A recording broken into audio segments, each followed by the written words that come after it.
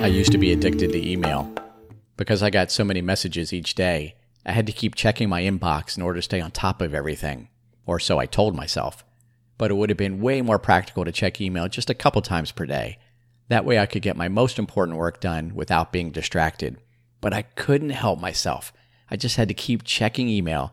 It didn't even feel like a conscious choice. It just happened. Choosing our ego is much the same way.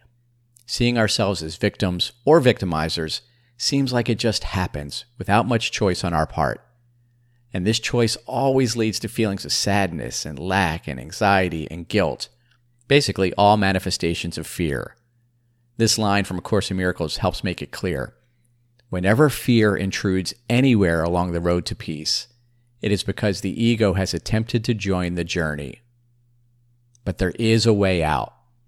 The first step is an intellectual understanding that we are making the choice. However unconscious it may seem, I was the one checking email, no matter how much I would have liked to admit otherwise. The second step is putting that intellectual awareness into practice. In the case of email, by keeping the app closed and scheduling times in the day for checking and processing email. No other times was I allowed to check. Of course, it took some time for this new behavior to become a habit, but once it did, the results were extraordinary.